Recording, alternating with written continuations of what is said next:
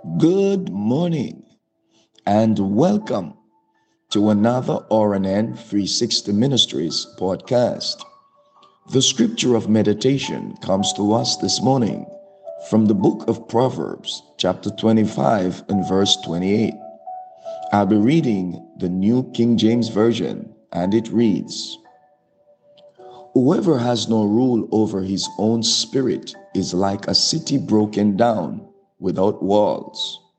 Beloved friends, in the days of King Solomon, if the city walls were down, the opposition could come in and take the city. Friends, in the same way, if you don't keep the walls up around your spirit, if you don't rule your own spirit, everything is going to get in.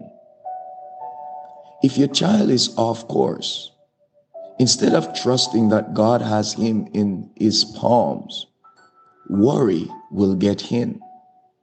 If your business slows down, instead of knowing that God is your source, the stress will cause you to fear.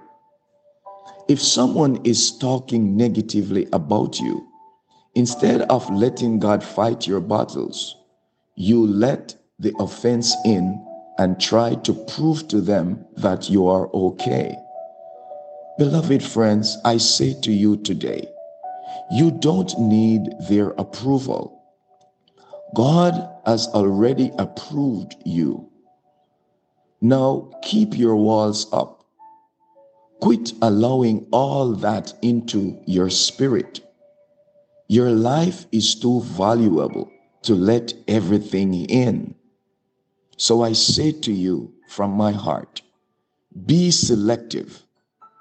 If it's not positive, hopeful, if it is not of a good report, don't dwell on it. You, my friend, can't control the whole world, but you can control your atmosphere. Let us pray. Father, thank you for your peace and joy that rule and guard my spirit as I put my trust in you. Thank you that I can keep up my walls. I refuse to allow my circumstances or what others say or do to get me upset. Lord, I declare that I will walk in peace in Jesus' name. Amen and amen. Beloved friends, brothers and sisters, have yourself an awesome day. And remember, we serve an awesome God in an awesome way.